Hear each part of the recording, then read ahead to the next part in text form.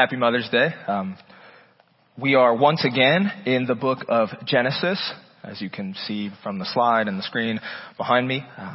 We're looking at the life of Abraham. Pastor Ben will conclude the series next week with Genesis 24 and 25. Today we are looking at Genesis 22. Genesis 22 is probably the most well-known story from Abraham's life. And for good reason. It's a dramatic story that packs a serious theological punch. There are few instances in all of Scripture that better demonstrate what God is like, what is required of man, and how both of those things culminate in Jesus Christ. But before we get to all of that, let's go ahead and pray. Dear Heavenly Father, thank you for your word. Thank you that you have not left us here as orphans, but you've given us your Spirit to help us. And one of the things your Spirit, the Holy Spirit, does is to guide us into the truth, and your word is truth.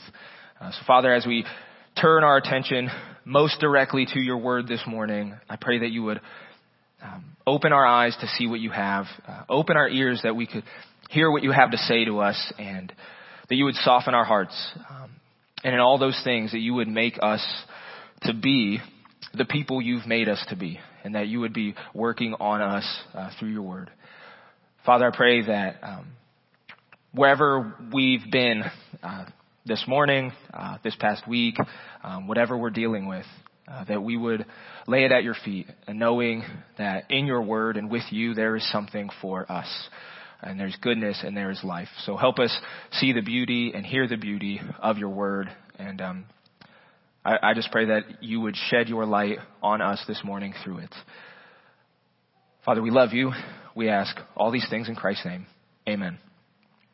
So this morning I'm going to begin by reading the text, and then we're going to work our way back through it. So we're going to read Genesis 22, 1 through 19, and I think that your listening, understanding experience was going to be helped if you have a Bible in front of you, but there will be the words on the screen. And frankly, you get Genesis 22 open if you have a Bible, if you have it on your phone, and leave it there, because we're going to be referring to it all morning. If you don't have a Bible, you can find, hopefully, a Bible under one of the seats in front of you. And the only people in the front row are the kinds of people who probably have Bibles at church, if we're being honest. So, let's go ahead and read Genesis 22, starting with verse 1. It says this: After these things, God tested Abraham and said to him, Abraham. And he said, Here I am. He said, Take your son, your only son Isaac, whom you love, and go to the land of Moriah, and offer him there as a burnt offering on one of the mountains of which I shall tell you. So Abraham rose early in the morning, saddled his donkey, and took 2 of his young men with him, and his son Isaac. And he cut the wood for the burnt offering, and arose and went to the place of which God had told him. On the 3rd day, Abraham lifted up his eyes and saw the place from afar. Then Abraham said to his young men, Stay here with the donkey. I and the boy will go over there and worship and come again to you. And Abraham took the wood of the burnt offering and laid it on Isaac his son. And he took in his hand the fire and the knife. So they went, both of them, together. And Isaac said to his father, Abraham, my father. And he said, Here I am, my son. And he said, Behold, the fire and the wood, but where is the lamb for a burnt offering?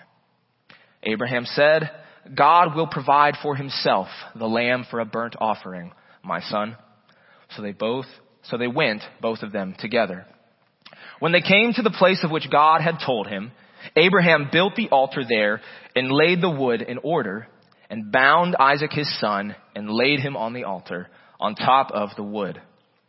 Then Abraham reached out his hand and took the knife to slaughter his son. But the angel of the Lord called to him from heaven and said, Abraham, Abraham. And he said, Here I am. He said, Do not lay your hand on the boy or do anything to him.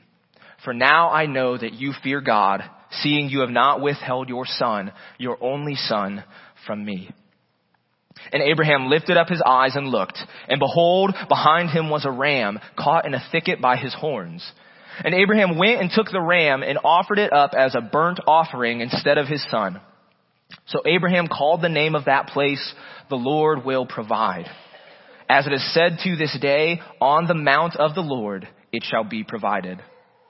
And the angel of the Lord called to Abraham a second time from heaven and said, "By myself I have sworn, declares the Lord, because you have done this and have not withheld your son, your only son, I will surely bless you, and I will surely multiply your offspring as the stars of heaven and as the sand that is on the seashore. And your offspring shall possess the gate of his enemies, and in your offspring shall all the nations of the earth be blessed, because you have obeyed my voice." So Abraham returned to his young men, and they arose and went together to Beersheba. And Abraham lived at Beersheba. To begin with, God tests Abraham. If we're going to understand this passage, this story, we cannot miss this very important fact. These words set the tone for everything that follows. God tests Abraham. Now, what is a test? Depending upon your age, tests are either associated with teachers or with doctors. And for that reason, tests carry some emotional baggage.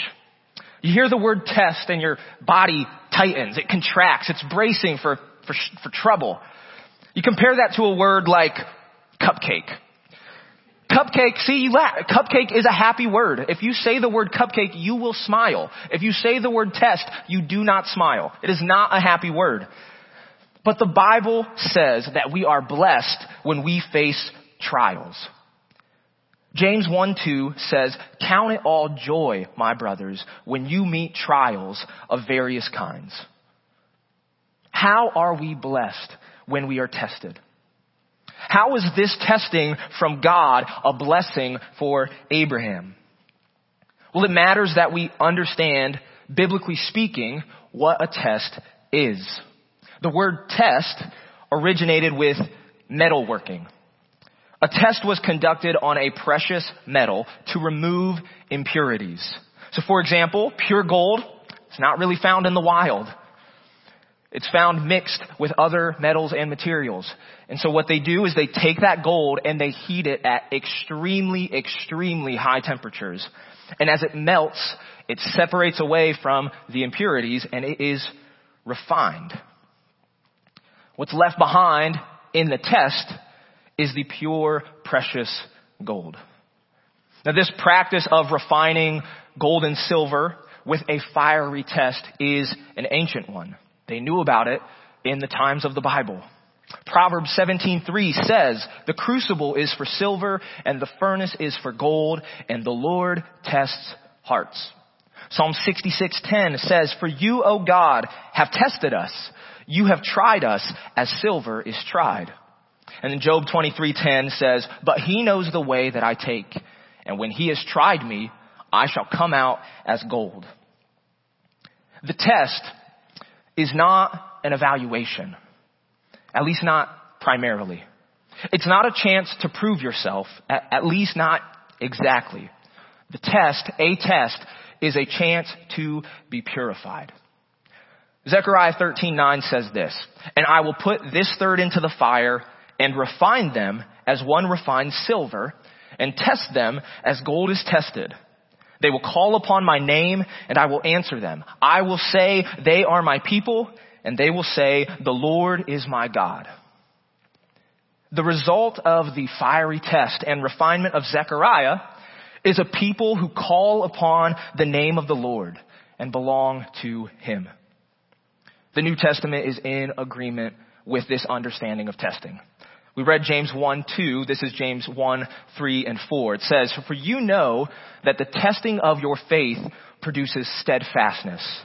And let steadfastness have its full effect, that you may be complete, lacking in nothing."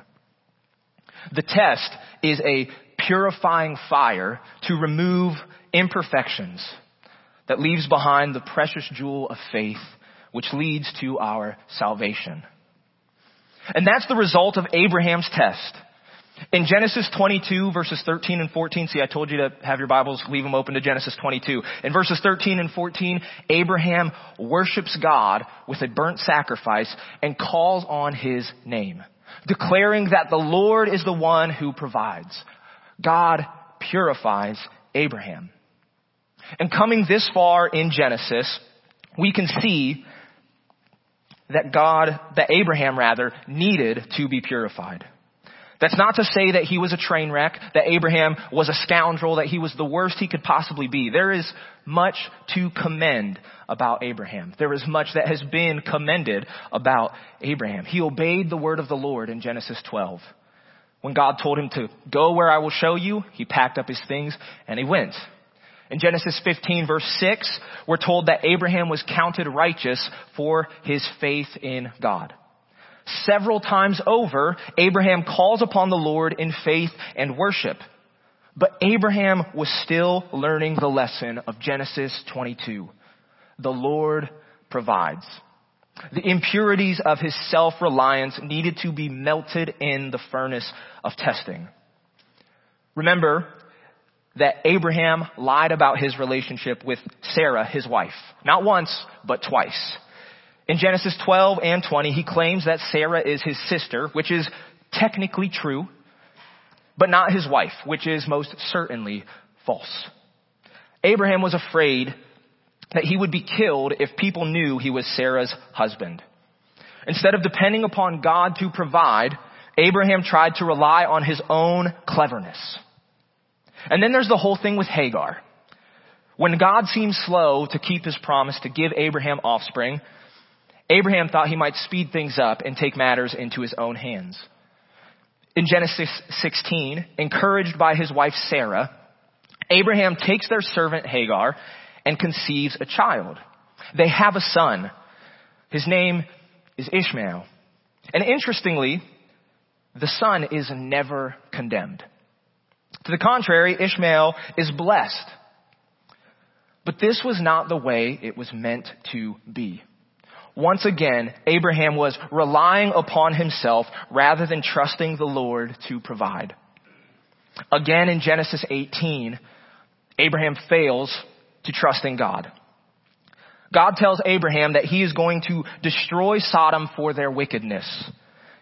And Abraham pleads with God to spare the city if God can find even 10 righteous people. And God, in his patience and kindness, accepts Abraham's terms. But when God sent his angels into the city, they found what God already knew was there. There were not 10 righteous people among them. There was only Abraham's nephew Lot and Lot's family. And their righteousness was dubious at best. Lot, you might remember, offered his own daughters to the savage mob. Lot's wife lingered over her love for the city and perished with it in dramatic fashion. And then Lot's daughters, they get Lot drunk and they commit incest with their father out of despair. Does any of that sound righteous to you? So Abraham questions God, and he questions his knowledge and his integrity and his judgment concerning Sodom and Gomorrah. Yes, we read this story and we see the compassion of Abraham, which should be commended. But when I read this in light of Genesis 22, it's hard to believe that this is not at some level Abraham questioning and not trusting God. See, because when we get to Genesis 22, Abraham doesn't question God. He doesn't argue. Why? Why doesn't Abraham argue with God when God has asked him to do something so terribly painful? It's because Abraham learned not to question God's judgment at Sodom.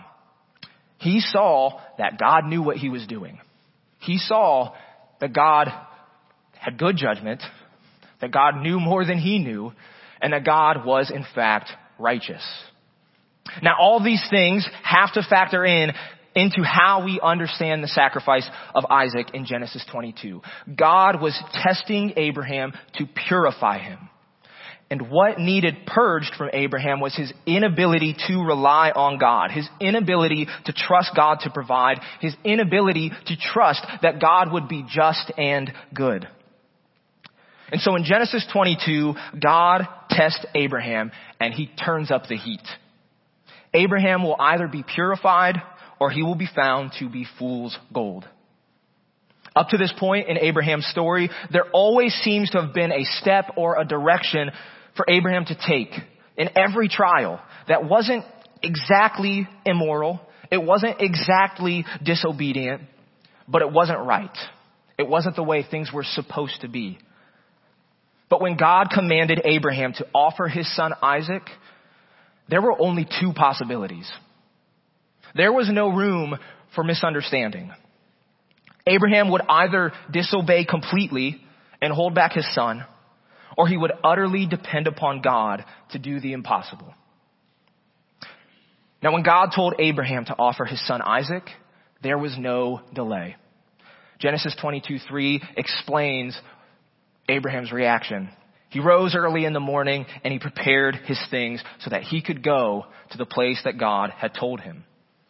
Abraham did not waste time. When you know the right thing to do, do it. Don't delay. James 4:17 says, so whoever knows the right thing to do and fails to do it, for him it is sin. God gave Abraham a command, and Abraham obeyed as quickly as he could.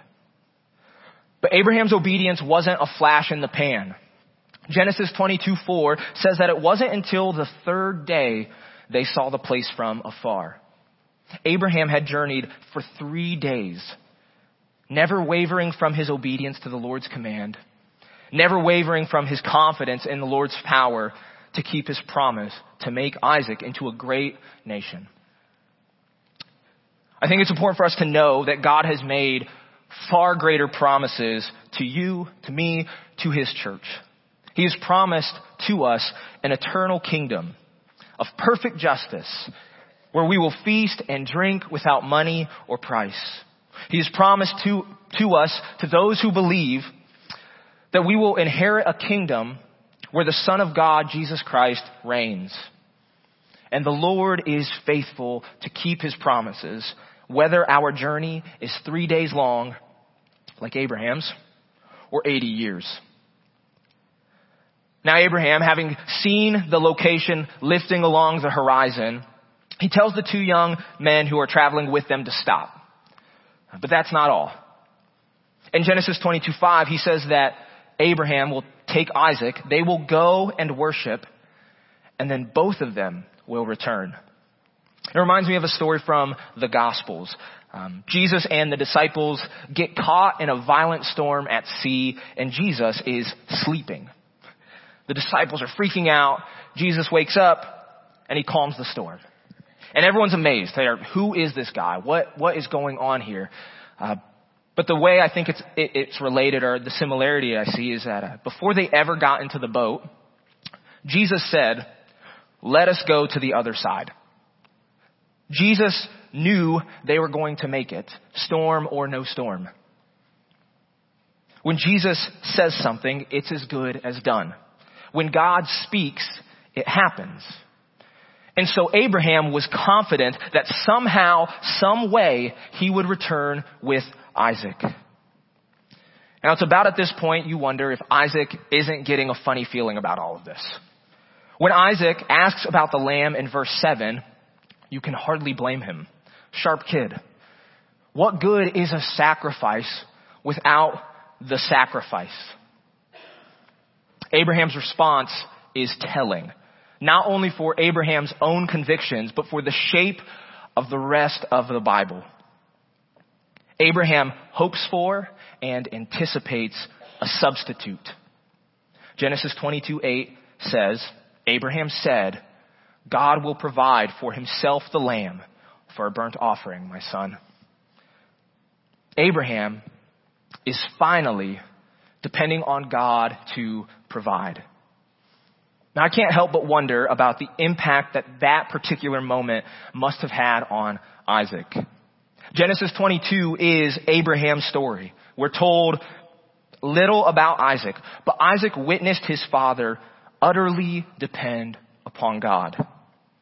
Yes, it's strange and different what I'm about to say, because Isaac himself, his own life was in the balance.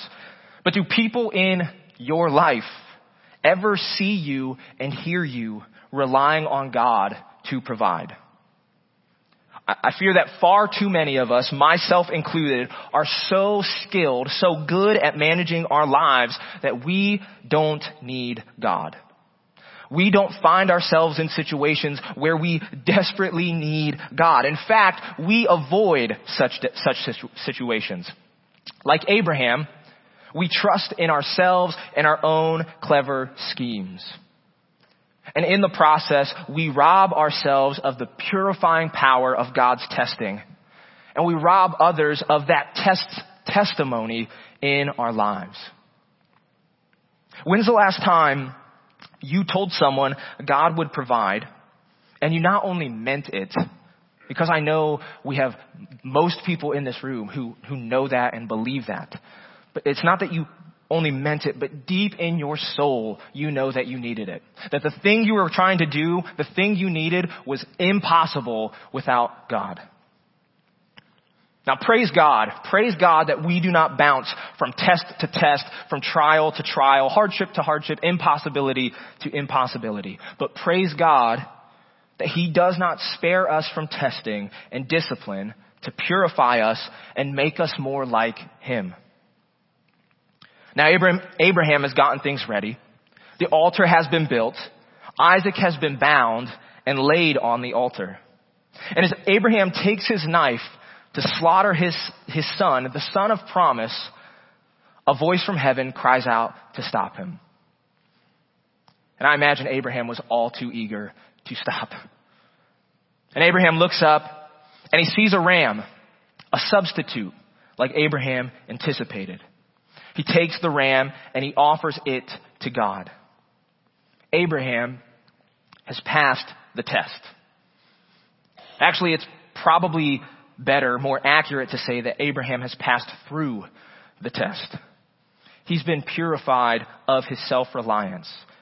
And with no other options but to run or remain, he has learned that the Lord will provide.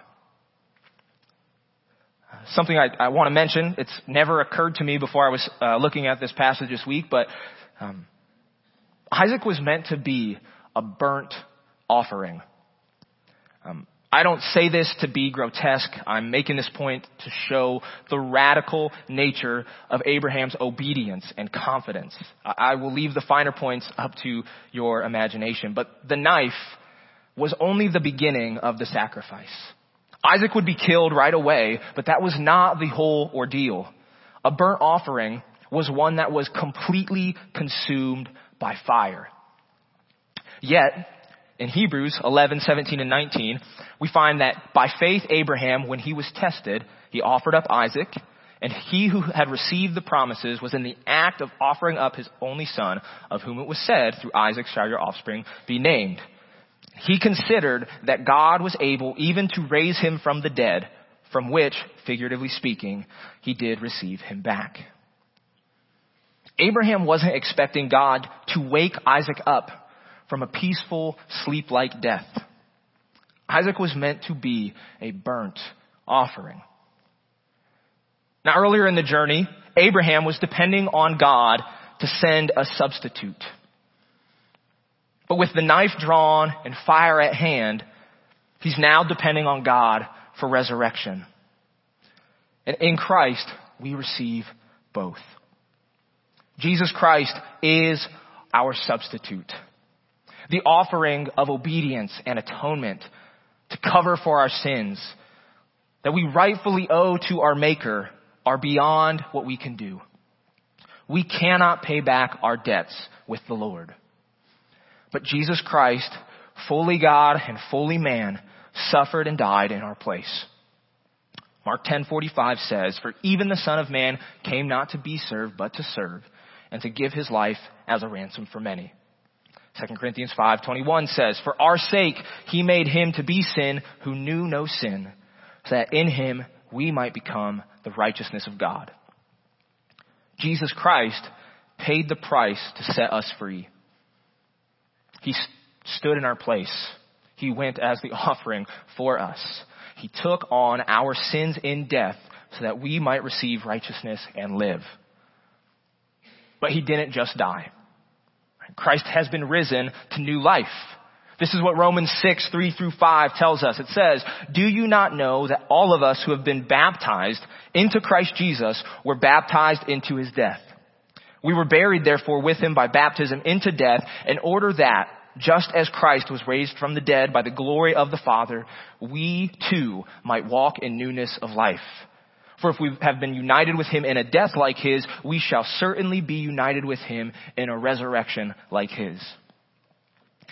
Given the circumstances of this morning and the baptism that took place, this passage is particularly poignant. When we share in his death, with Christ as our substitute, we also share in his resurrection. If you believe in Jesus Christ, you believe in God's power to raise the dead. And if you believe in God's power to raise the dead, then what is stopping you from living like Abraham? It's true that this passage, like every passage in the Old Testament, in all of Scripture, is meant to point us to Christ. And we see him, right? We see him in Genesis 22. But it's no good if we gaze upon Jesus as we see him in his word and then walk away and forget what he looks like. What we read is meant to invoke a response. God's word is meant to form us as a peculiar people. Looking in Scripture for examples to follow is not moralizing. Trying to live in alignment with God is not legalism. Following in the steps of faith set before us by Abraham, trusting in God to provide is not trusting in your works to save yourself. See, we are saved by faith in Christ, but that faith in Christ will bear fruit. We see Jesus, we can't walk away and forget what he looks like. So the appropriate response to the sacrifice of Isaac is to go and do likewise. To see and recognize God as the God who provides, who has given us his very own son as a substitute and has guaranteed us victory over death with the power of resurrection. Like Abraham, you climb the hill of sacrifice and death to which God has called you, wherever it might be.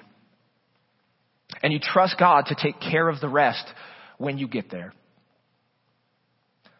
No, of course, God has not asked you to sacrifice your son. But what he has required of each one of us is not really so different. When God told Abraham to sacrifice Isaac, he was asking for something far more difficult for Abraham than his own death. The death of Isaac was deadlier to Abraham than his own death would be. Isaac was the one he had waited so long for. Isaac was the one on whom all of Abraham's hopes and dreams rested. Isaac was the child of promise who was supposed to turn into a great people.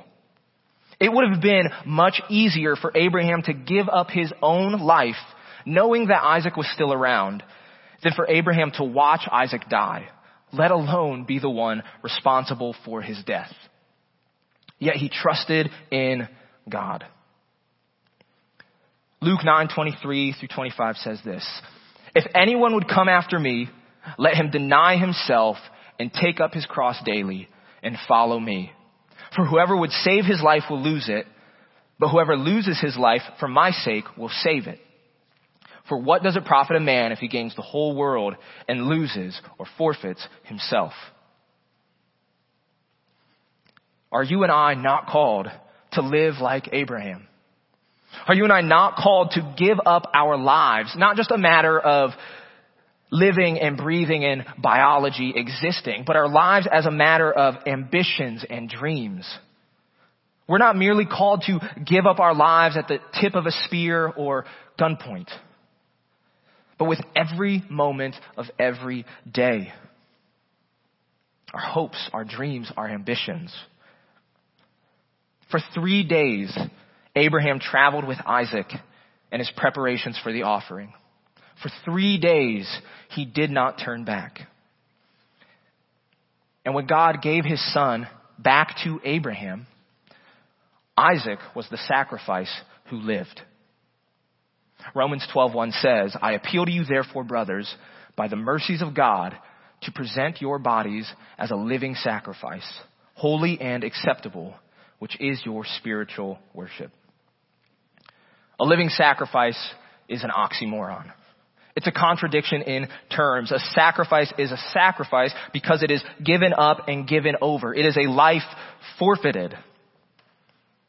And that's what happened to Isaac. His life was forfeited. And then God gave it back. And in Genesis 22:15 through 18, we see God's words of blessing over Abraham and Isaac. Isaac didn't just receive his life back, he received life back in abundance. This is God's promise to you as well, if you will make yourself a living sacrifice. He will give your life back to you, and it will be better than you ever dared to dream. Not because you will have riches in this life, although you might. Not because your dreams will come true, although they might. But because the God who provides has provided us with salvation and eternal life in Christ Jesus our Lord. Jesus who, though he died, is now our living sacrifice. So may we enter into the test before us, presenting ourselves as sacrifices, trusting in God to provide as he purifies us, confident that the life we give up will be given back in glory. Let's pray.